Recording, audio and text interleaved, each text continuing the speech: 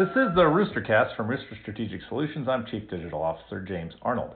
I am a fan of marketing technology because every new tool could take me to the next level. Whether it's making harder things easier or actually creating a whole new way to market, every tool is worth investigating. On Twitter recently, I was struck by a pretty solid message from one vendor talking about site retargeting your television advertisements. Well, that sounds like an omni-channel presence I didn't know I needed, so I took the bait.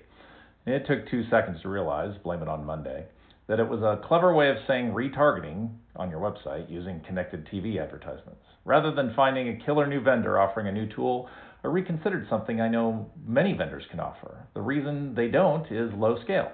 Oh, and that nasty amount of fraud still in OTT. Given the incredible rise of connected TV usage during the pandemic, it's certainly worth something to watch. Retargeting site visitors with text search or 300 by 50 banners just isn't going to have the impact of a 15 or 30 second message. It could be great. It just might only reach a handful of people. But back to the vendor. The messaging was obviously strong, although jumping up and down on the line between true and false.